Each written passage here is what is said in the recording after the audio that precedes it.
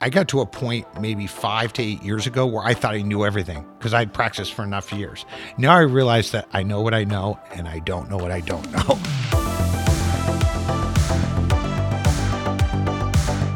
Welcome to the Tip the Scales podcast, where we discuss growing and running your law firm. I'm your host, Maria Monroy, president and co-founder of LawRink. This week, I am joined by Jeremy Tissot. God, I hope I'm saying that right. And we talked a lot about intake. We talked about not being afraid to refer a case if it's a more specific type of case and it's not something that you specialize in.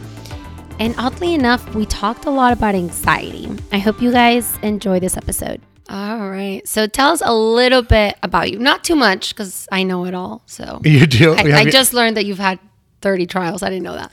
But go ahead. Yeah. So I know that we know each other from I moderated you a few times on, I guess, the TBI Med Legal platform. And of course, we know each other from conferences and various events. But I did come into this business as a defense lawyer, which some people often think is the dark side. I have my own thoughts about that. I think you learn a tremendous amount from pulling back the curtain and being able to talk to those people still and having those relationships, and also just being able to accept that very often those people are not bad people just because they're doing kind of awful things to victims in cases, in the sense that they're not paying us so that we can compensate our clients, and often forcing cases to trial that I don't think are necessary. And that can be really frustrating even after years of doing this. How long did you do that for? I did that for close to 10 years. Oh, wow. I had a very unusual background, though, that they didn't want to continue to do insurance defense, because at that time they were moving the operations of insurance companies in-house in order to save money. And so they were really good lawyers. A couple of the guys that I came up with that were like, I won't say my mentors, but my bosses, they were just killer trial lawyers. They were win-at-all-costs guys, I would say, within the boundaries of ethics. But they wanted to win at all times. And they felt like as they got further along, their bills were being audited automatically by insurance companies. It was like, we're saving these people, like from potential $40 million verdicts on single cases. And we're getting paid a fraction of what like big law firms get paid by corporations. So we started to move out of that. And in short, I learned how to do a lot of other things, but I never really wanted to niche down because I always felt like I want to have like 5 areas in case something goes wrong. So what do you specialize in? So I specialize in the litigation of primarily now traumatic brain injury cases. And it's tough sometimes to be that niche down, but after years of being, yes, I'm a litigator, and I had litigated everything from entertainment cases to business cases. At one point, I even had like a niche in defamation cases, which was great because hardly anybody knew it. But my passion has really kind of always been with this, because since the beginning of my career, I was doing brain injury cases 20 years ago. And that's not to brag about like I've been doing this so long, but I kind of came back to it in some ways. And I've just found I kind of know this stuff better than I know other things. You can know a lot about litigations. I just like the idea that there is complexity to it. And I also really like, after years of doing this, the only thing that really gives me some degree of joy is I do like to be compensated for what I do, but I really want to help. So do I. Yeah. And I want to help people in this sense, that I feel like there's a lot of lawyers out there who are all over the board too, and I was there once, or that use cookie cutter approaches. And I feel like because I sort of put myself into this position of I want to know it really well, I want to help others like not kind of do damage to the practice, in the sense that they're sending out demand letters and doing things that give the insurance company an advantage. Do you know what I'm saying? No, I don't. What do you mean? Okay. So if you go back 5 years ago, maybe let's say before TBI Med Legal even, a lot of people hadn't even really heard. I mean, we all knew there were brain injury cases, but you weren't going to conferences for them. And you really would call a specialist in for that. And so I just think that what I was getting to about is there are lawyers out there who are being told do brain injury cases because there's all these conferences, which is great. Learning is great, but I'm concerned. I do get concerned that too many people are trying to do it, and they just use, for example, like letters from other people. It's like, please ask for help is all I'm saying. I had no idea what I was doing in certain things. And when I look back at it, I would ask questions, but I got to a point maybe 5 to 8 years ago where I thought I knew everything because I'd practiced for enough years. Now I realize that I know what I know and I don't know what I don't know. How do you know what you don't know? Because you see what other people don't know and you realize how bad it is, right? So, and when you get so specialized into an area, then you start to see that only by getting that deep into it, that there's no way that you could really know that much about so many things. And I'm talking about like be a really good business litigator to understand all the underlying law and also be able to litigate it and try it. You can't do everything. You know from your business that you have a deep understanding of things that I couldn't even begin to understand. No, and we only work with law firms, primarily PI, for that reason. Yeah. Right. And why is that? Why wouldn't you try to just take some of your expertise and it use gets diluted. Right. But I mean, if we learn a bunch of industries, it's going to be diluted. Every industry specific to what we do. Right. So we'd rather put all of our energy into one. And I even see people, though, that even go out there and people ask you questions and you want to kind of help, but it's not really your thing, right?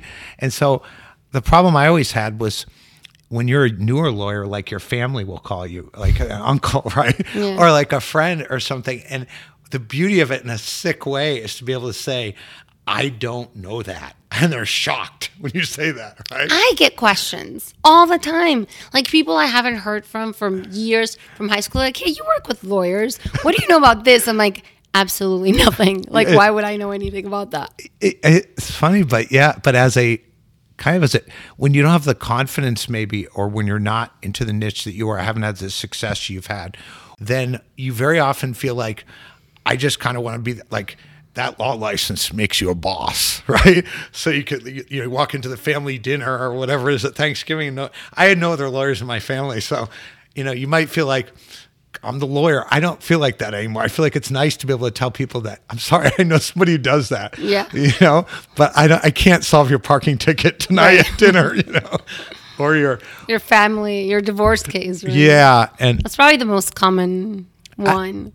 What's interesting about that is I just often find it's hard to find like family law practitioners that are highly competent, easy to work with. First of all, do they pay referral fees? This is a business, right?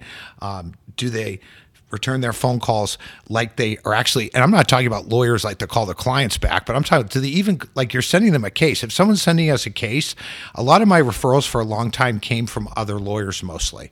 Now, how do you get most of your cases? So a lot of it is that we do have some marketing programs, outside marketing programs we use. We do get a lot of referrals from doctors, other professionals, a few different referral circles. We also have like 20,000 client base from 20 years of doing this that we also market to. But I think that what's interesting about, and it's a good question we could talk about, is that when you get a call from another lawyer and it could be the case of your life, right? You don't return that phone call, but it's just, I think when you look at like maybe some of the firms you work with, they have intake set up and things like that, but it's amazing to see how lawyers survive when they just don't even return a phone call from another lawyer. I mean, we've had situations where firms have 33% missed call rate. That's just incredible to me. And those are ones who are actually trying, right? No, absolutely. We've had all sorts of like issues with missed calls, and it's a metric that we look at every month, and it gets flagged if it goes past 10%. But yeah, it's an issue for sure. Not with every firm, but it's more common than you think. Jeez. Usually like a referral from a lawyer would be a better thing theoretically. So when you say you say a third? Literally a third. You could be literally missing your retirement case, right? Oh, it's crazy. And even for us, we use 10% as a metric. But if you're getting like an absurd amount of calls per month, even 10% could be a red flag. So 10% tends to be like the average just because of people that call and hang up and bots and whatever. But it also has to do with how much your volume is. So sometimes it's really more 5% max. And it just really depends. Why is that happening? Like if you know that this is coming from a source. So I don't think they know. I think that they have so many calls coming in that either the intake specialists are on the phone, so that call gets missed. And even if they're calling back, if we talk about cold leads, right? Like you're talking about a warm lead. So an attorney referral is a very warm lead. If we talk about a cold lead, that means that they're just going through Google and going down one by one. So if you don't pick up the phone and they call the next person and the next person has a great intake and they close them on one call, you lost that lead. So it's either their team isn't trained correctly, they don't have a big enough intake, and nobody's watching. So if no one's paying attention, I mean, I've heard calls where literally the person will tell them what happened and you can tell that the intake specialist is disengaged and they're like, like they're obviously working on something else. And then the intake specialist will ask them a question, but they've already answered that question. Yeah, well, this is the type of stuff that, like, I think I was laying in bed. It keeps me awake at night. It should keep you awake at night. Because I'm like, what? Yeah, I thought, and again, to the idea of, are these mixed together or are they coming from different? So like, they're mixed together. Yeah. I don't know which one it is. I think what you're asking is, like, where did the call originate, right? And I realize that you're saying that there's a bunch of cold calls that they're not the least bit screened versus like a warm referral. But you don't know, some of these operations are sophisticated supposedly, right? But you don't know which is which. You can track to some extent. You can track what number they dialed.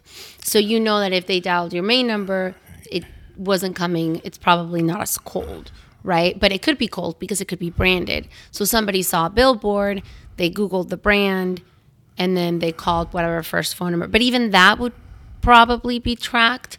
So it gets really complicated, especially with firms that do different things, right? Like they have one phone number on the billboard, but then they have tracking numbers on the website and they have a tracking number on the GMB.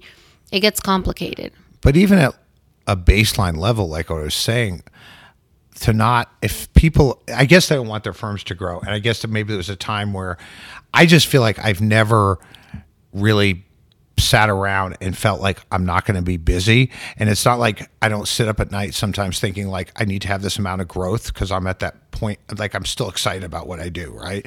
I don't think that that's the issue though. I think it's just they don't know. They're busy. They haven't put eyes on it. Yeah. I mean, it just really depends. There are firms that they monitor that shit daily. Yeah.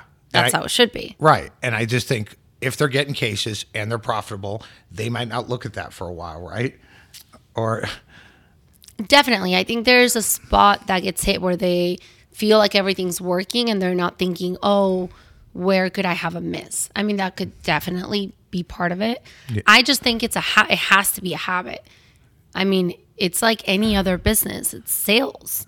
And that sales component needs to have attention and quotas and all of that stuff. Right. Okay, here's an example. I really don't do this. I had a pretty bad sex assault case. Right? It was like a school sex assault case. It was like, may have been I had a few of these like civil rape cases. Okay. And I'd handled somewhat of my back. I'd done enough of like serious PI and other types of things, especially at my old firm, to be able to handle a case like that. But I'm not the specialist in that now. And I know enough to know that even with X amount of jury trials and 5,000 depositions behind me and knowing how to litigate the hell out of things, I'm humble enough to know that like I should talk to somebody about that case. Like, well, I could litigate that better than a lot of people. And I was amazed that I made phone calls to like 4 or 5 people and then someone else did from my office. And there were like 3 of the biggest, I would say, school sex assault lawyers. There's a few of them in LA. And so I literally was amazed that I think like 2 or 3 of 4 didn't even call me back on this case. And it was a media case, so I got some media attention off it. I ended up working with a pretty well-known, basically like civil sex assault lawyer and just a really good lawyer. It was a semi-employment case too, because it happened like at very high-profile defendants' entertainment companies' place of employment, and it was just a good case to work on. Right, a sad case, but a good case to work on for business and money. And they didn't return my call. And you called them personally, or I called a couple of them. Well, I mean, I didn't know them personally at the time. My name wasn't as. I mean, I've always had pretty good degree of financial success, but I wasn't as well known. And so maybe that helped. That's what's silly about it, right? I don't want to get too close to identifying who it was, but it was a pretty well-known in that field firm that is very financially successful. Okay. Like, I mean, some of these firms say I've made $1 billion. Like, you can tell that they've made $500 million in settlements, because I know some of their cases, and they did not return the phone call, whether it's from me, who at that time wasn't like a big name attorney, or from my outgoing person, like from my associate. You got to return that call in some way. Oh, okay. I then went down to the fourth one, who wasn't a bad lawyer at all, and they all lost out in that case. So I'm not alerting them to this, but I think what we're trying to get to is don't be that person, right? Yeah, like have better intake. But let's go back. You mentioned that you think PI is going to change drastically in the next 5 years. And I hear those a lot from a lot of people. Why do you think it's going to change? Yeah, I thought this is a topic that it's important to talk about. And I know you've had a lot of amazing guests on here and talked about so many other things. So Maria, I think this is a sensitive topic because I don't, again, want to hold myself out as an expert on this. And I also feel like people think that you're going to, like a naysayer or like, Donnie Downer. So tell me what's happening. I don't think it's negativity. Worry me. I think it's just awareness of the fact that we've been doing this for a long time in a lot of the same ways. And I think this industry has changed more in 3 years than it has in the 20 years that I've been doing it. And so, how so?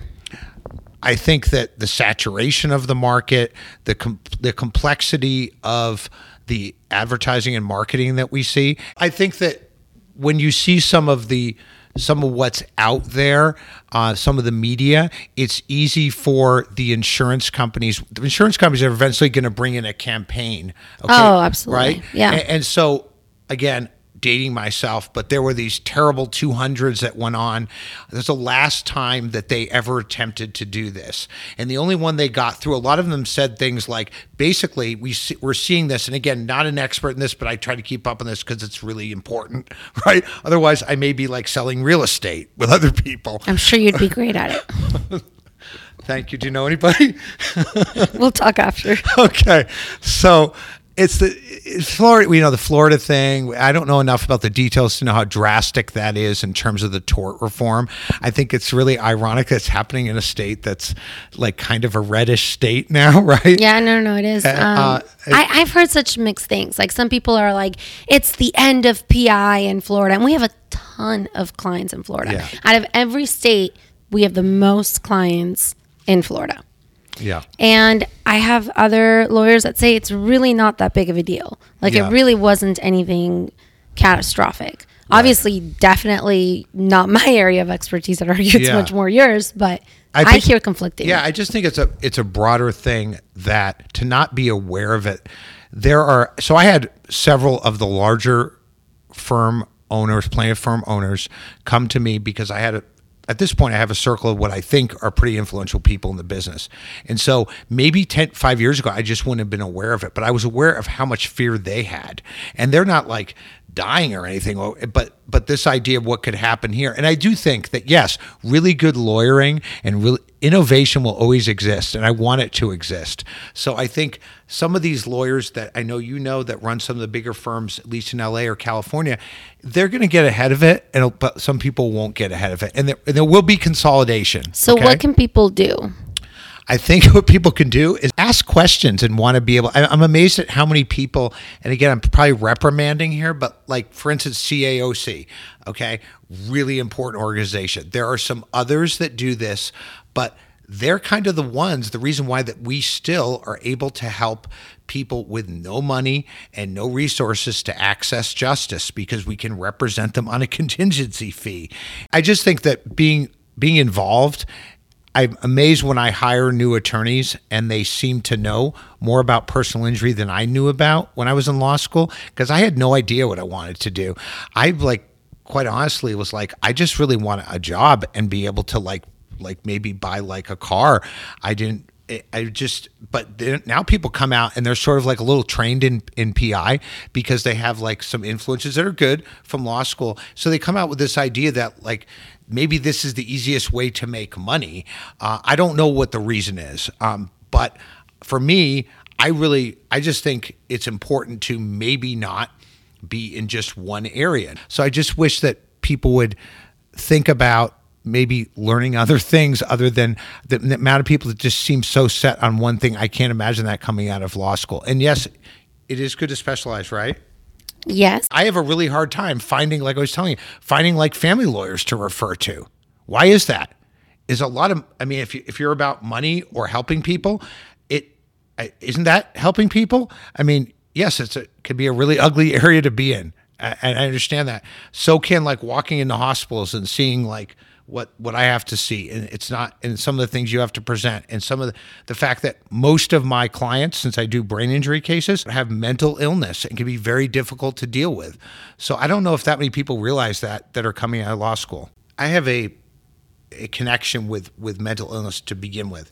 I've experienced some of it in my family and among friends, and that's why some of the charity efforts I do are based in that area, because it's just it connects to two different things. It connects to, like, I think it's one of the biggest problems that we have in society. I know everybody says that. I mean, I just think it's incredibly important. It has a huge stigma on it. It's still stigmatized. I'm sure it is among women, but I just know when I have male clients, this is a really sad thing. Men clients, it's very hard to bring out the mental health part of it. So I think that the hardest thing to deal with that people may not recognize is that I always thought the whole thing about doing like TBI cases, and many people that are listening to this, I'm sure, have either dabbled in it or have been really successful at it.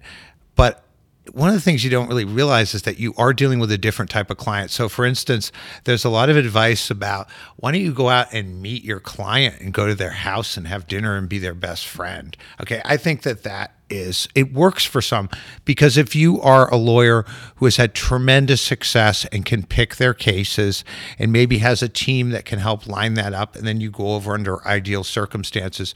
But I can't very often just call up my client and like be their best friend and go over their house and get to know them that well, because they don't even want me in their house, okay? And sometimes they don't want to talk to me because they are facing mental illness struggles that are really from the TBI and may have been underlying. I didn't realize how severe that was until I started working in this field and really going in depth in it. I'm not a psychologist, psychiatrist, or mental health care provider. The most important thing is I work with a team of people, physicians and therapists and other professionals. I get the best that I can for my clients. So if I have to go out of state, I will go out of state to bring an expert in. I will send them anywhere. It doesn't need to be in California to get results, because it is, I think the thing that hurt me the most was when I went to some of my male clients. And I'm not saying it's not females, but I feel like women sometimes will be a little more forward about this type of thing because they can talk among themselves. And I think men, it's more of maybe a macho stigma thing, that they just won't tell you about their depression, their anxiety, those type of things. I live with anxiety. I've said it a million times. Because of this podcast with me? No, in general, I'm super high anxiety, but I'm a high functioning. I'm high functioning. So people are like, "What? You have anxiety?" I'm like, all the time. Right. If I let my anxiety, so I'm agreeing with you. I'm like super what everybody knows. But I just thought about that. Like, yeah. So for someone who wants to keep having that energy, I'm sure that can work and can motivate you. There's like a symptom list that we use, or it's an intake, a separate intake questionnaire that's supposed. Okay, let's do it with me. Go. Just kidding. Okay, that would take a really long time. You check all these boxes. Put a big star. Maybe I could do that beforehand. Say, so you don't want to. It's never like a leading question, right? And the interesting thing about it is, which I think that one of the most interesting things about TBI cases or mental health injury is that you're not aware of it yourself. Just like I'm not aware, like that I'm doing this little motion with my hand. So maybe that's why your male clients aren't telling you about it. What if they're not aware? I think that is sometimes a factor, but in this instance, it wasn't. And here's why. People can tell you, I have back pain, right? And then the insurance company goes, bullshit, that's not back pain. Everybody has that. And you have to do that fight with the objective and the subjective. But it is it's harder to quantify it on a brain injury case that doesn't have these certain symptoms that I won't get into, or what we call objective. The list is so long that you do wonder if it's going to be like, is this going to be something where it's going to cause people to start thinking, hypochondria type thing? I know that's what I feel like. I'm irritable. Irritable right now. Yeah. So I have a list. I think I once said this at a seminar I was speaking at. There was a neurosurgeon in the back. I think neurosurgeons are actually the most high.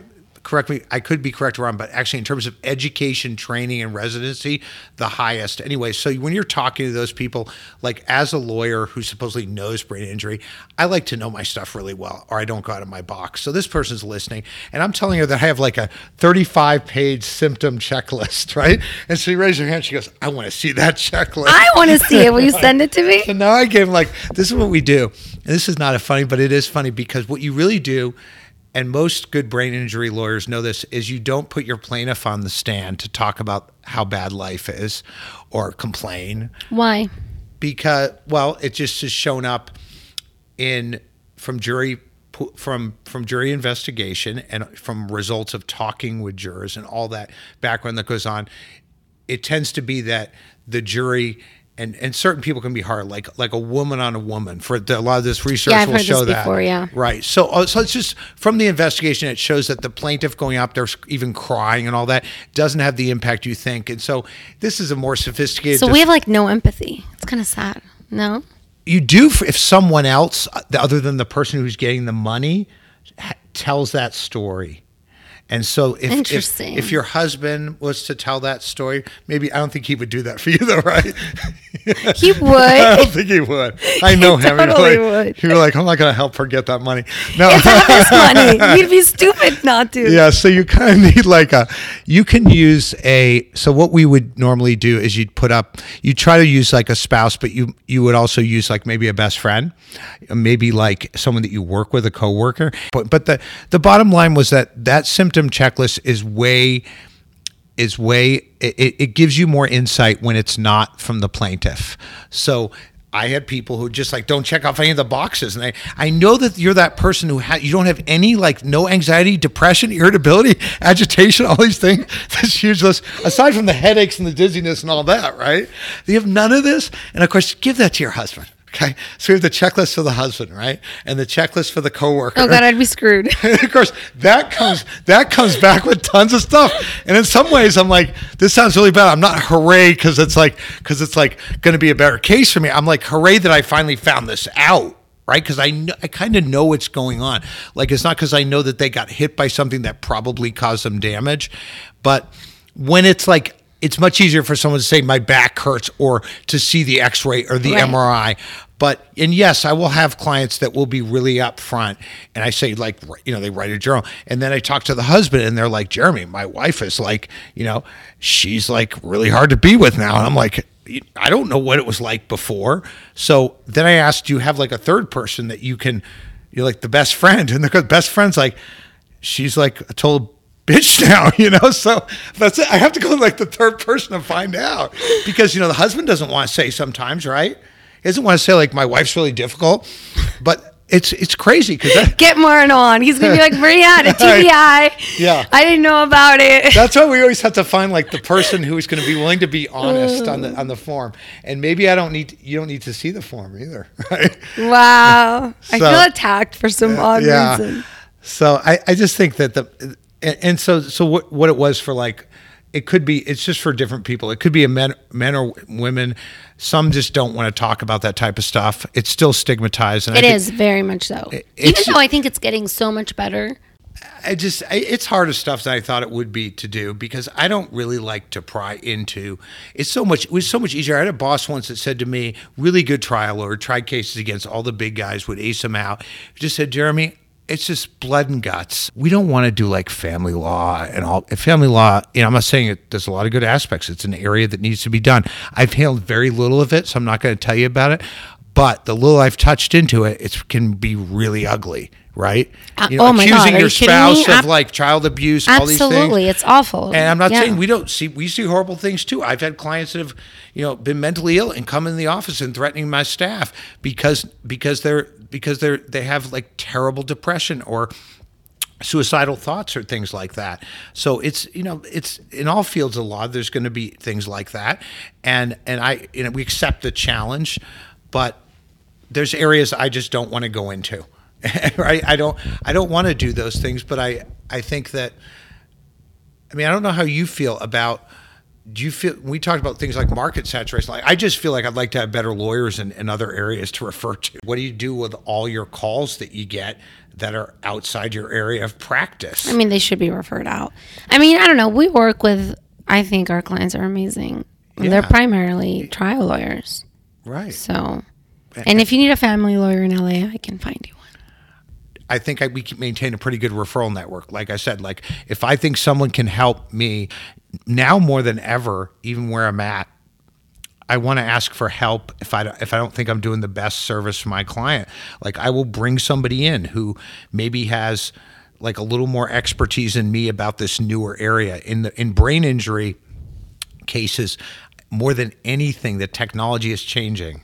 Tell me if I'm getting this correctly. You're just saying there's a lot of lawyers now, and some specialize in different things. So when you get a case that is not your specialty, ask for help. Yeah, and more than that, if you're a personal injury lawyer and you have worked really hard, and I don't doubt that you do, and I'm not saying that people are out there trying to do things that they don't know how to do, but I think really what this comes down to, I know we've had some fun here, but I think it's just the idea that, like I said, 5 years ago, after 15 years, I thought I knew almost everything I needed to know, let's say, about, say, spine cases or most of personal injury.